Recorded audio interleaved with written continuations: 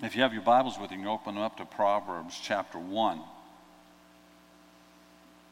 Tonight, we're going to talk just about some various steps of wisdom that we find in Proverbs.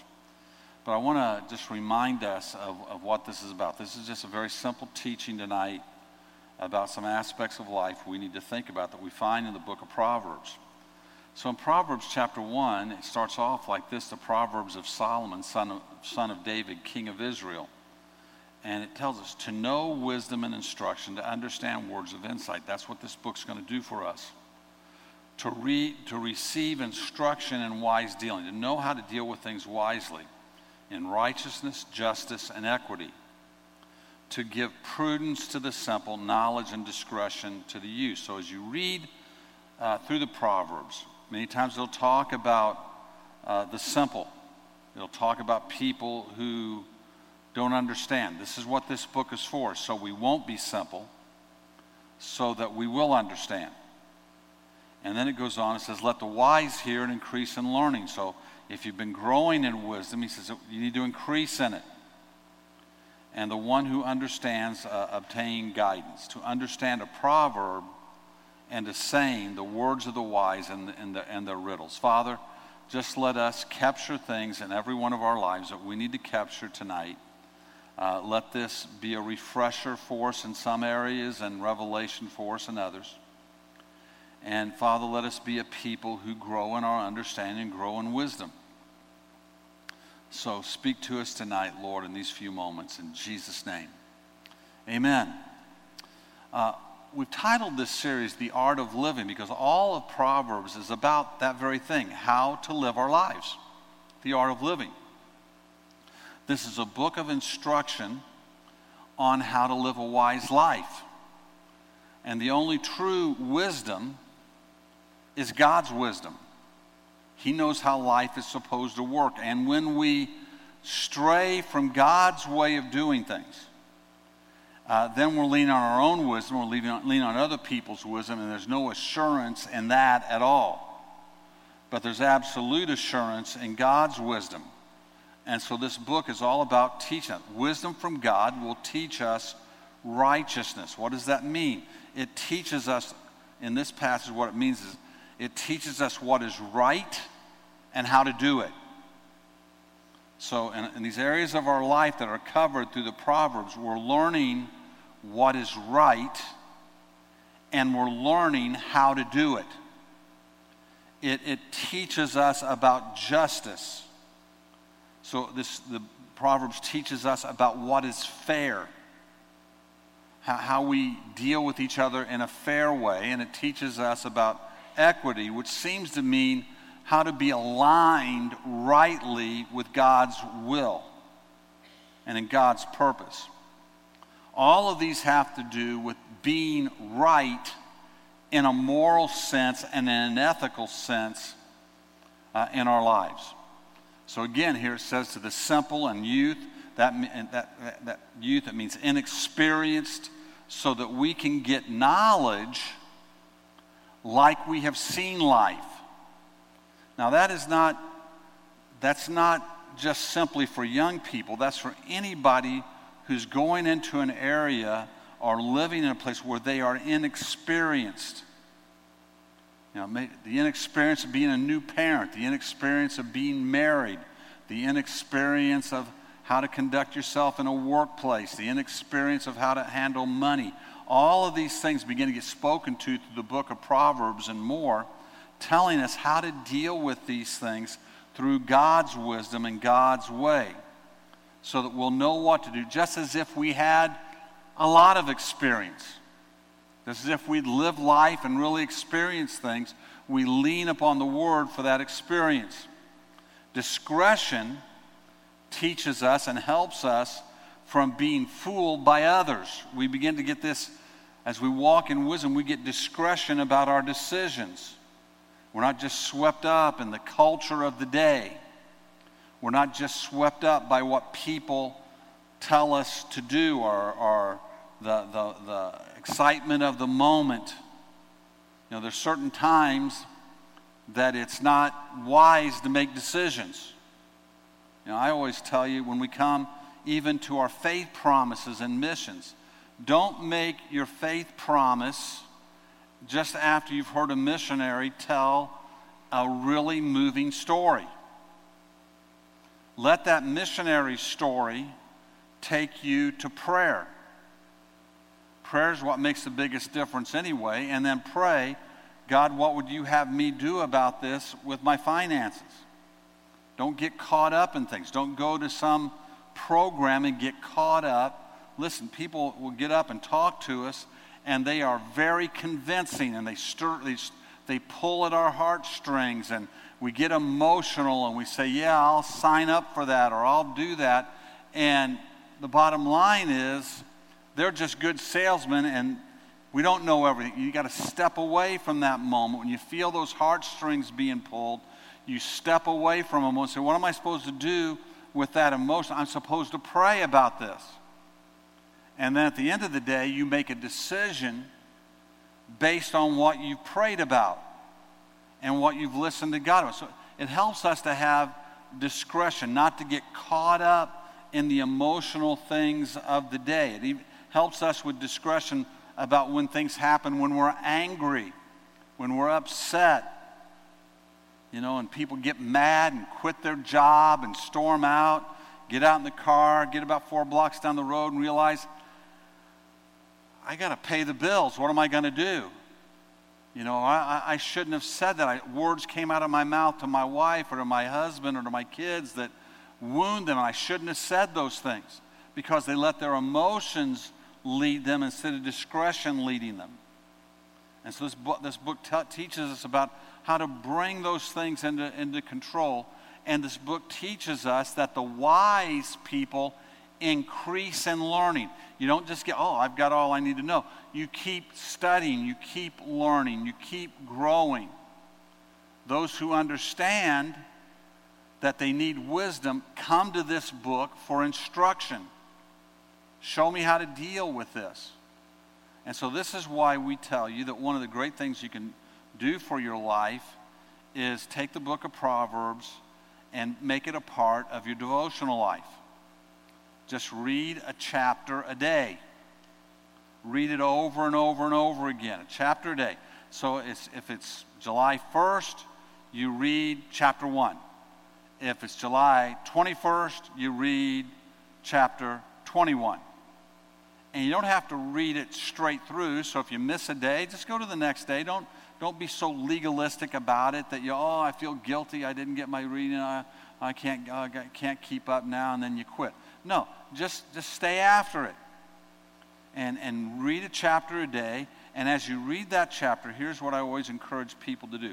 We can get in this deal where we read, and then we walk away and we don't remember what we've read.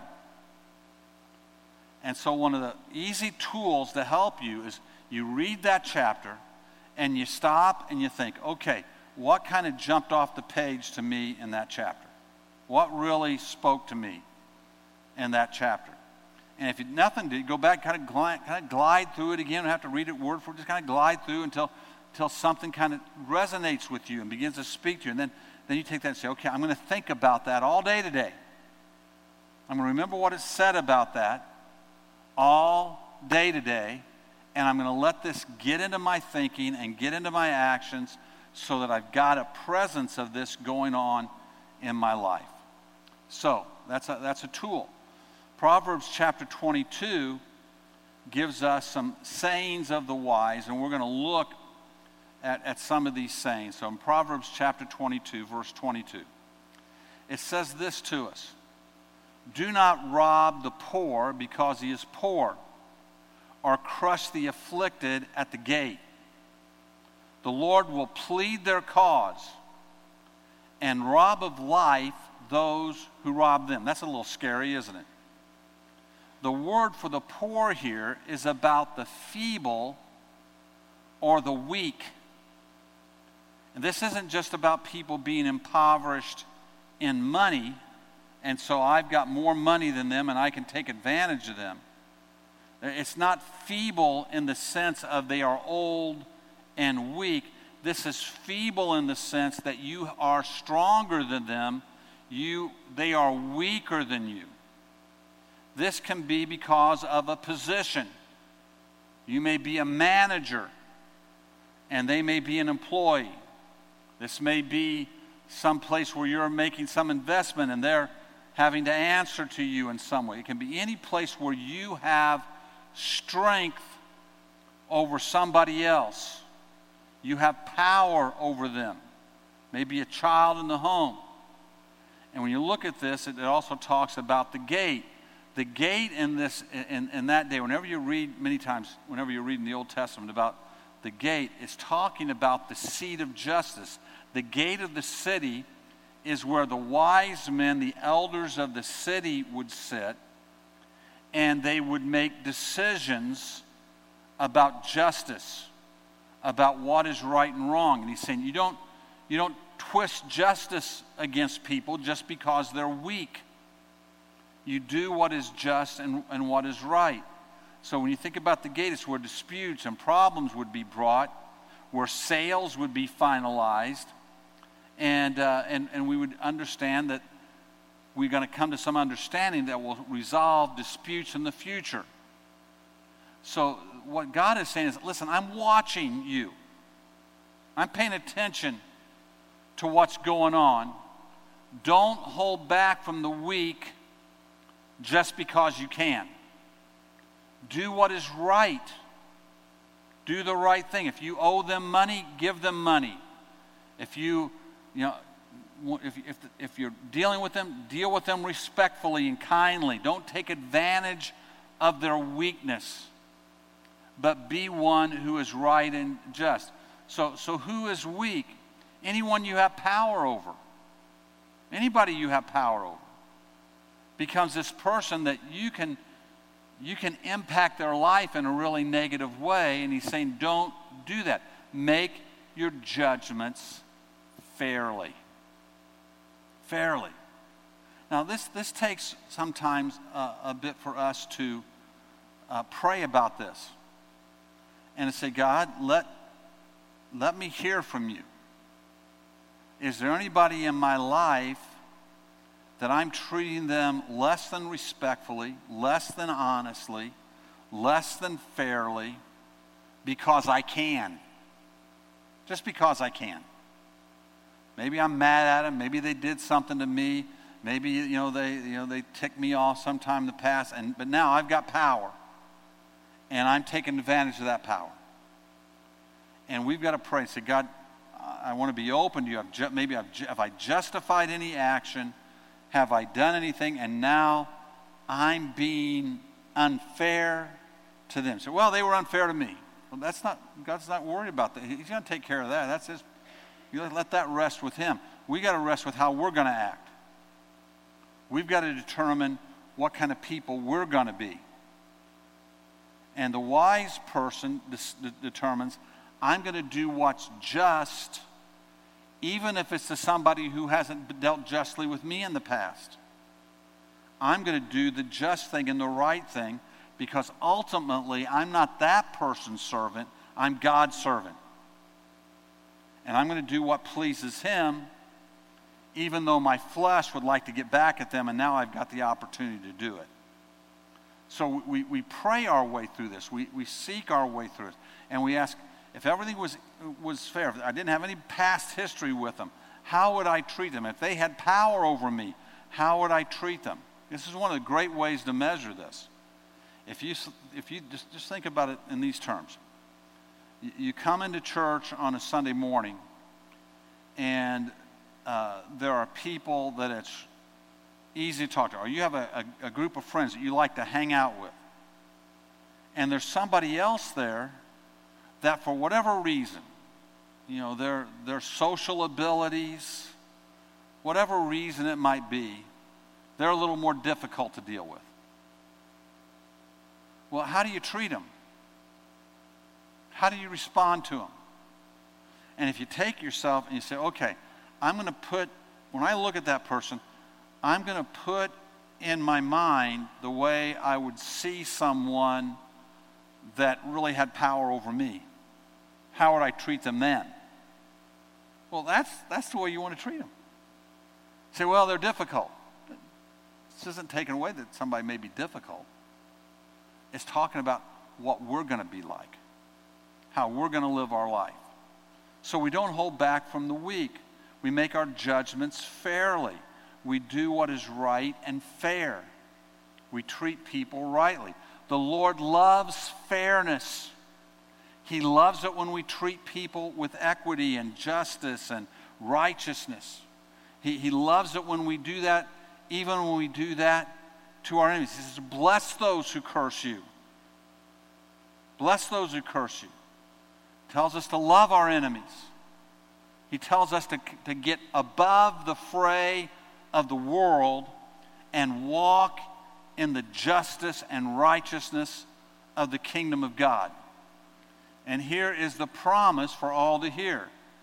God will be a God of justice. He's going to be just to us. So what does that mean? Well, if you're being just to other people, celebrate. You're being just to other people and they don't even appreciate it. You're being just to other people and maybe they're in some way trying to take advantage of it or belittling you. But you're doing what's right, even though their words are nasty, even though their actions are unkind. You're doing what's right. God says, I'm going to deal with you in justice. I'm going to be a God of justice to you. And he says, I'm going to bless you for doing that. And then, but the other side of it is this. God is a God of justice. If I'm not being fair, if I'm not doing what's right, if I'm being unkind and unfair and taking advantage of it, God's going to deal in justice with me there. Now, I don't want that. I want God to deal with me in justice because I've been just, not in justice because I've been unjust. And so that's the call to us. That can be when we dig into our lives in that, we can be going along feeling fully justified because of what somebody else has done to us to do unrighteous, unfair, uneven things back to them because you know what? They deserve it. And God's saying, stop it. Stop it. Don't be part of the problem, be part of the solution. Well, what if they take advantage of it? What if they receive it, but they're still mean? That's their problem. It's not your problem. Your problem is how do you decide to act?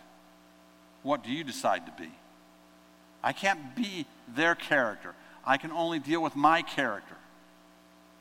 And God's telling us to be just. So it can be anybody. It can be an outsider. It can be someone we've done business with. It can be somebody that we take care of. It can be an elderly person or a child. Am I dealing justly? Proverbs 22:24 takes another turn for us. It says, make no friendship with a man given to anger, nor go with a wrathful man, lest you learn his ways and entangle yourself in his snare. Friendship is a big deal in the Bible. We should have friends who are close to us. Friends that we can talk to. Friends that we're connected with. We are warned not to be friends, not to be in relationships where evil or wickedness can influence us. I used to have this discussion a lot of times when I was a youth pastor, and you'd have they'd have some friend at school that was really influencing them, not to do their homework or to be rebellious, and I'd say to you, you just got to cut yourself off from them. You can't handle their influence in your life. And say, I can't do that. That'd be too mean. They're my friend. I'd say, no, they're not. They're not really your friend. They're really hurting you. We've got to recognize the people who come into our life that hurt us or that wound us. And we pay attention to it. My wife and I have a pact together. We started when we were very young in our marriage. That if we saw anybody in relationship with the other one that made, if she is in a relationship and it began to make me uncomfortable, if I began to think this is impacting her in a negative way, I don't like the way things are developing in her life, that I had the freedom to go to her and say, I think you need to chill it with this person. I see things developing that I'm concerned about. And she had the same freedom with me. And we've only exercised that 1 or 2 times in our marriage. But both of us, if we see where that influence is negative, and you say, well, what if they're... No, listen. When you got married, you said, forsaking all others, cleave only unto them. You made a vow of trust and commitment. And if they look at you and they say, you know what, I'm really uncomfortable with this, they should be helping you.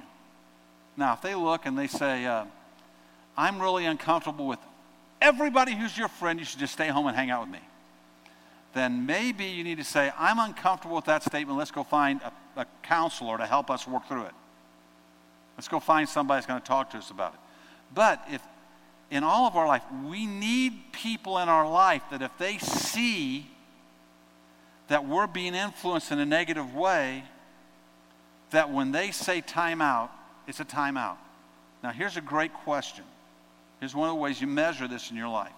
You've got some relationship going, especially if you're single. You start in this dating relationship with somebody, or you get into this career with somebody, whatever it might be.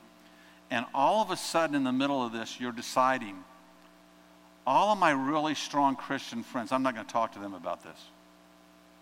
I certainly don't want to talk to one of the pastors about this. When you begin to pull away from the people who want a righteous end for you, that's a pretty good sign you're being influenced by somebody who's going to harm you. You don't want to be in that. You should be able to freely go to the people who want a righteous end for you, and they should be celebrating with you. We are called to make careful choices in who's allowed to influence. Now, that doesn't mean if we're strong enough and healthy enough, we don't have friends who are unsaved or lost or have some issues in their life. We just have to be strong enough that those things aren't going to influence us, and we've got to be careful that we're not influenced by them. We are called to be faithful brothers to those who that we choose to be friends with, to help them. We're called to be loyal to those people and to keep our commitment. But here is a very clear piece of guidance: to not be in a friendship with a person who is given to anger or given to revenge.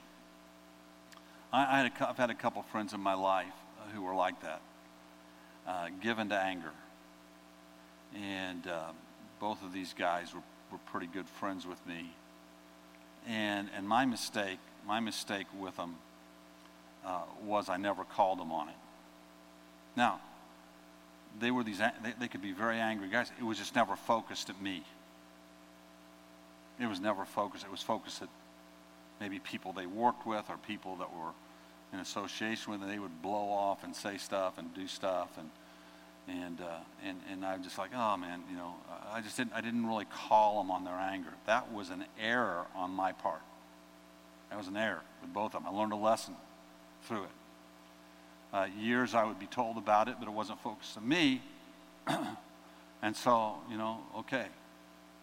Until one day when it was. Until the day came when individually both these guys at different times in my life got angry at me. And then it was too late. At that point, there was no fixing the issue. I was just another person in their sights to blast.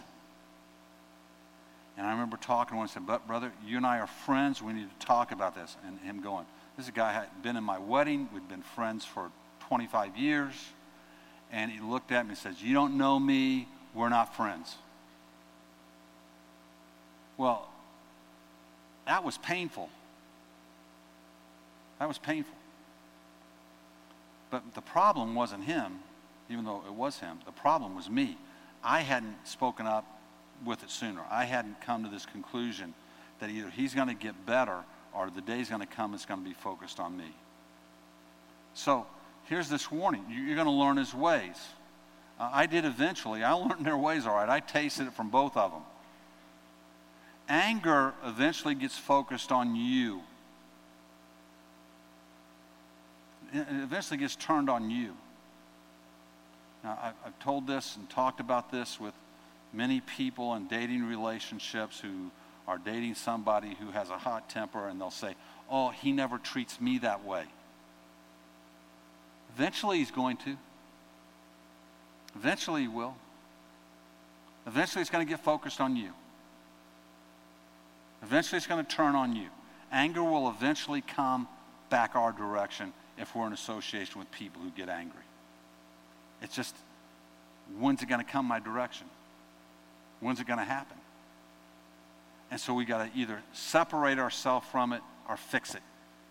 And if it's not fixable, then we got to protect ourselves in it. Or you become like them.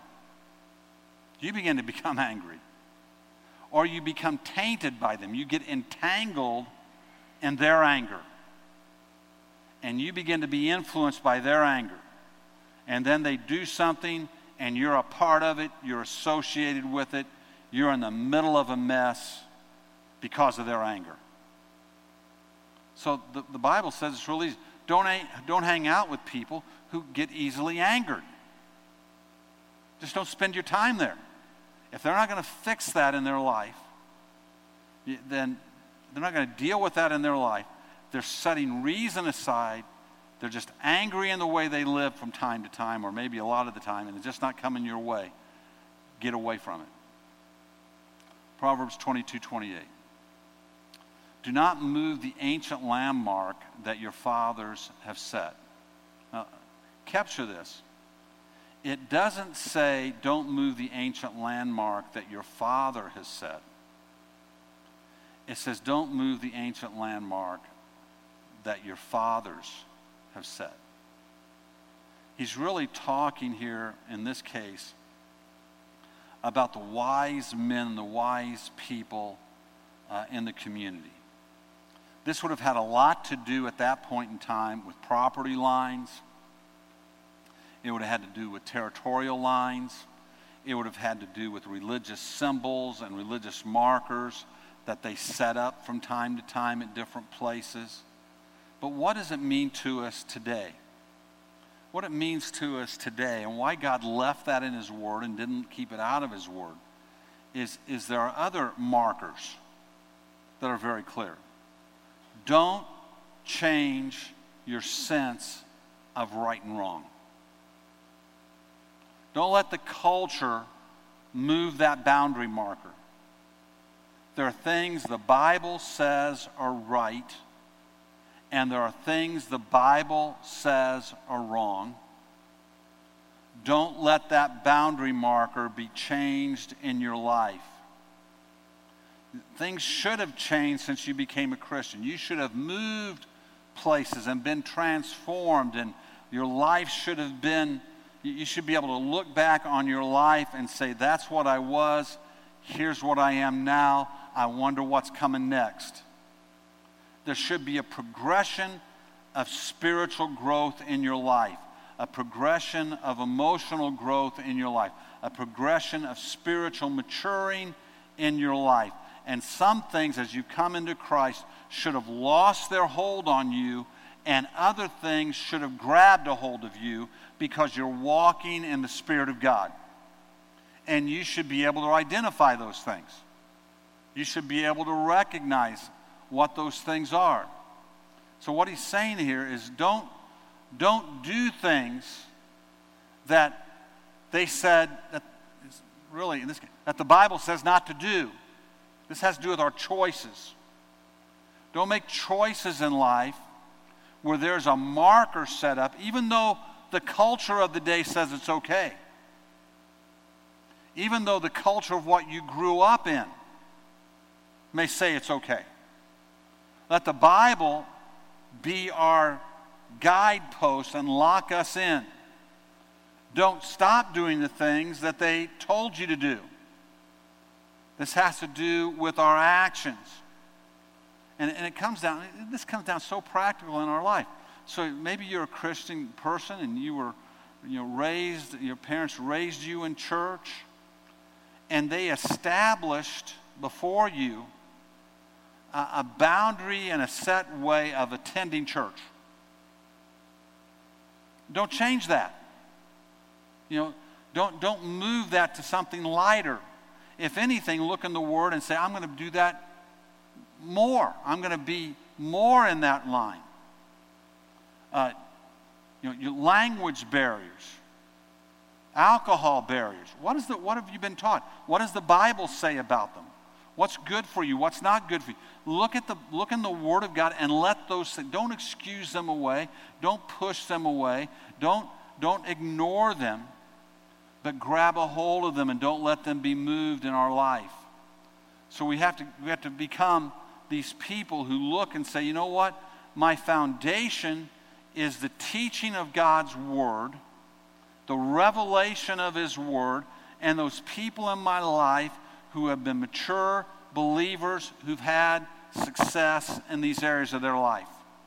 And I'm going to learn from them. I'm going to grow in them. I'm going to establish those things in my life, and I'm not going to compromise them. I'm not going to move away from them. There are things that I don't do in my life that I look at right now and I think, I don't think that's sin. But my dad said to me, you shouldn't do this. My mom said to me, you don't need to do this. And I still don't do them. I'm 62 years. I still don't do them. I don't excuse it. There was a reason they were telling me those things.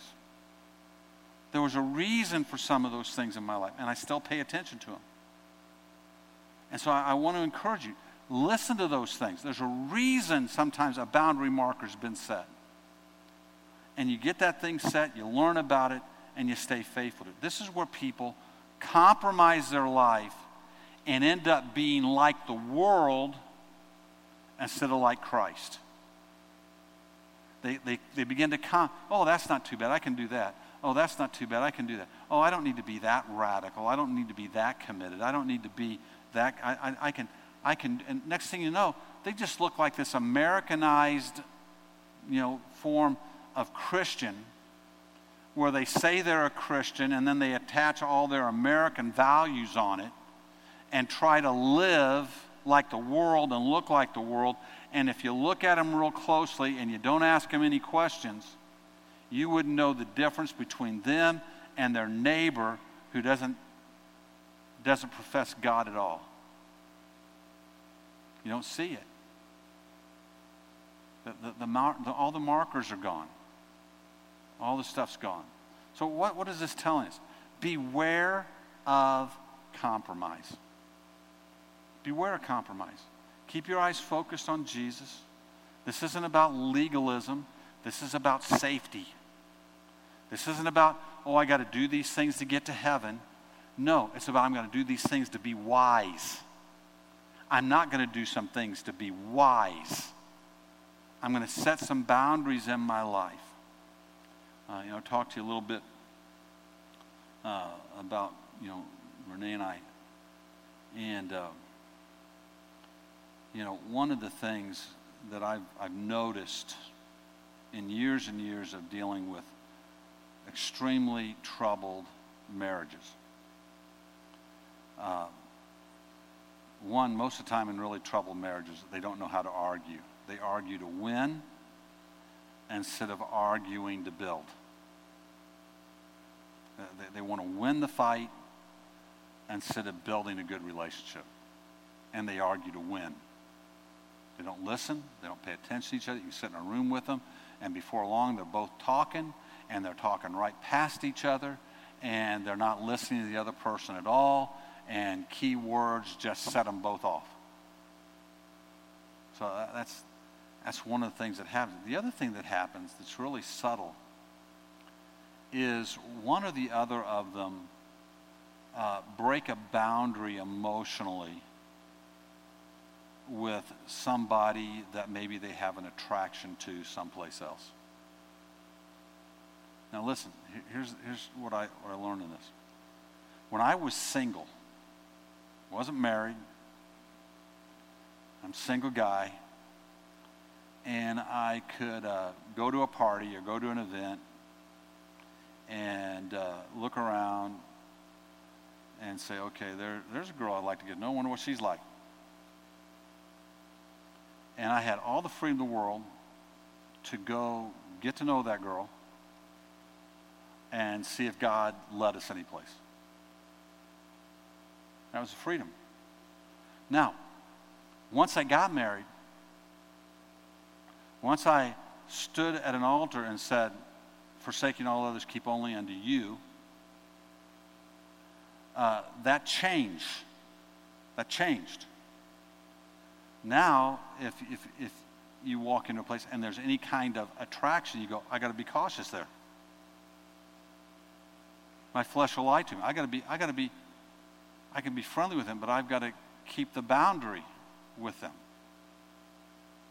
I've got to be cautious in how much time I spend there. And you set boundaries. Because what happens is this: if you don't set those boundaries, you meet that person, you begin to talk, you begin to, maybe they not only are they attractive, physically to you, but their personality's attractive to you, and then you begin to share your woes together, and you discover they've got some of the same woes that you have, and all of a sudden something starts building in you that shouldn't be building in you. And you're less likely to want to fix what's broken. You just want to take what isn't working right and go running off to somebody else. So you've got to be aware of compromises. You've got to be aware of these things. Where are the boundaries in my life? Where should they be in my life?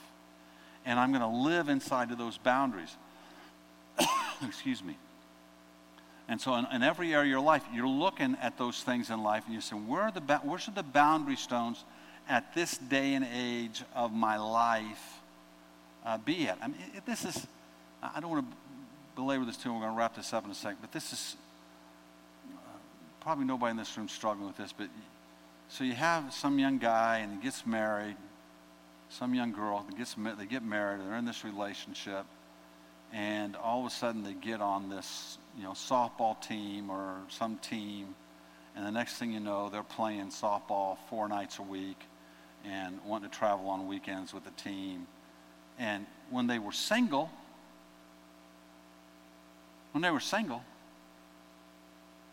more power to them. They can do whatever they want. Now that they're married, they got a wife at home. They better take care of their wife at home. They better sit and say, you know what? I can't do that as much anymore. I'm going to be focused here a little bit more. So it's recognized as you go through the life, what are the right boundaries in life? When we raise our kids, we raise them teaching them boundaries. Then they go off to college or whatever on their own, Christian university, secular, whatever it is, and what do? They experiment with the boundaries. And if they're smart, maybe about halfway through their freshman year or halfway through their sophomore year, they begin to realize, wow, if I don't go to bed on time, I can't stay awake in class tomorrow and my grades suffer. I better bring some of mom and dad's boundaries back into my life. And they begin to smarten up. This is a way for all of us. Keep the boundaries. Recognize what they are. Keep the boundaries in life. Beware of compromise. All right, let's stand together. Father, we've meddled in a lot of stuff tonight, but we've just taken your word and shared just some wise things. I pray that tonight, Father, as we stand, if there's any place where we're compromising, any place where we've moved some of the ancient landmarks that have been set before us in our moral life and our thinking and our actions, that tonight, Father, you would let your Spirit trigger that in our spirit, that we would see it and we would accept the instruction of your word.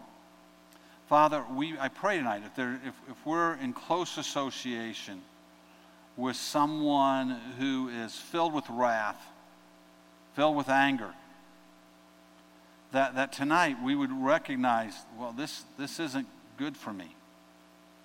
This isn't great for me. And you would just help us and guide us, Father, to be a people who make wise decisions and do wise things. And Father, we pray tonight that if there's anyone in our life who is weaker than us at this moment, at this time, and we are somehow not being fair with them, that you would speak to us and that we would set our excuses of why we're doing what we're doing aside. And we would choose the path to be fair with them. Lord, help us to be wise in your kingdom. Help us to learn this great art of living that's laid out for us in Proverbs. And Father, let us accept your truth in our lives and not the world's truth. In Jesus' name. Amen. God bless you. Go in the name of the Lord tonight.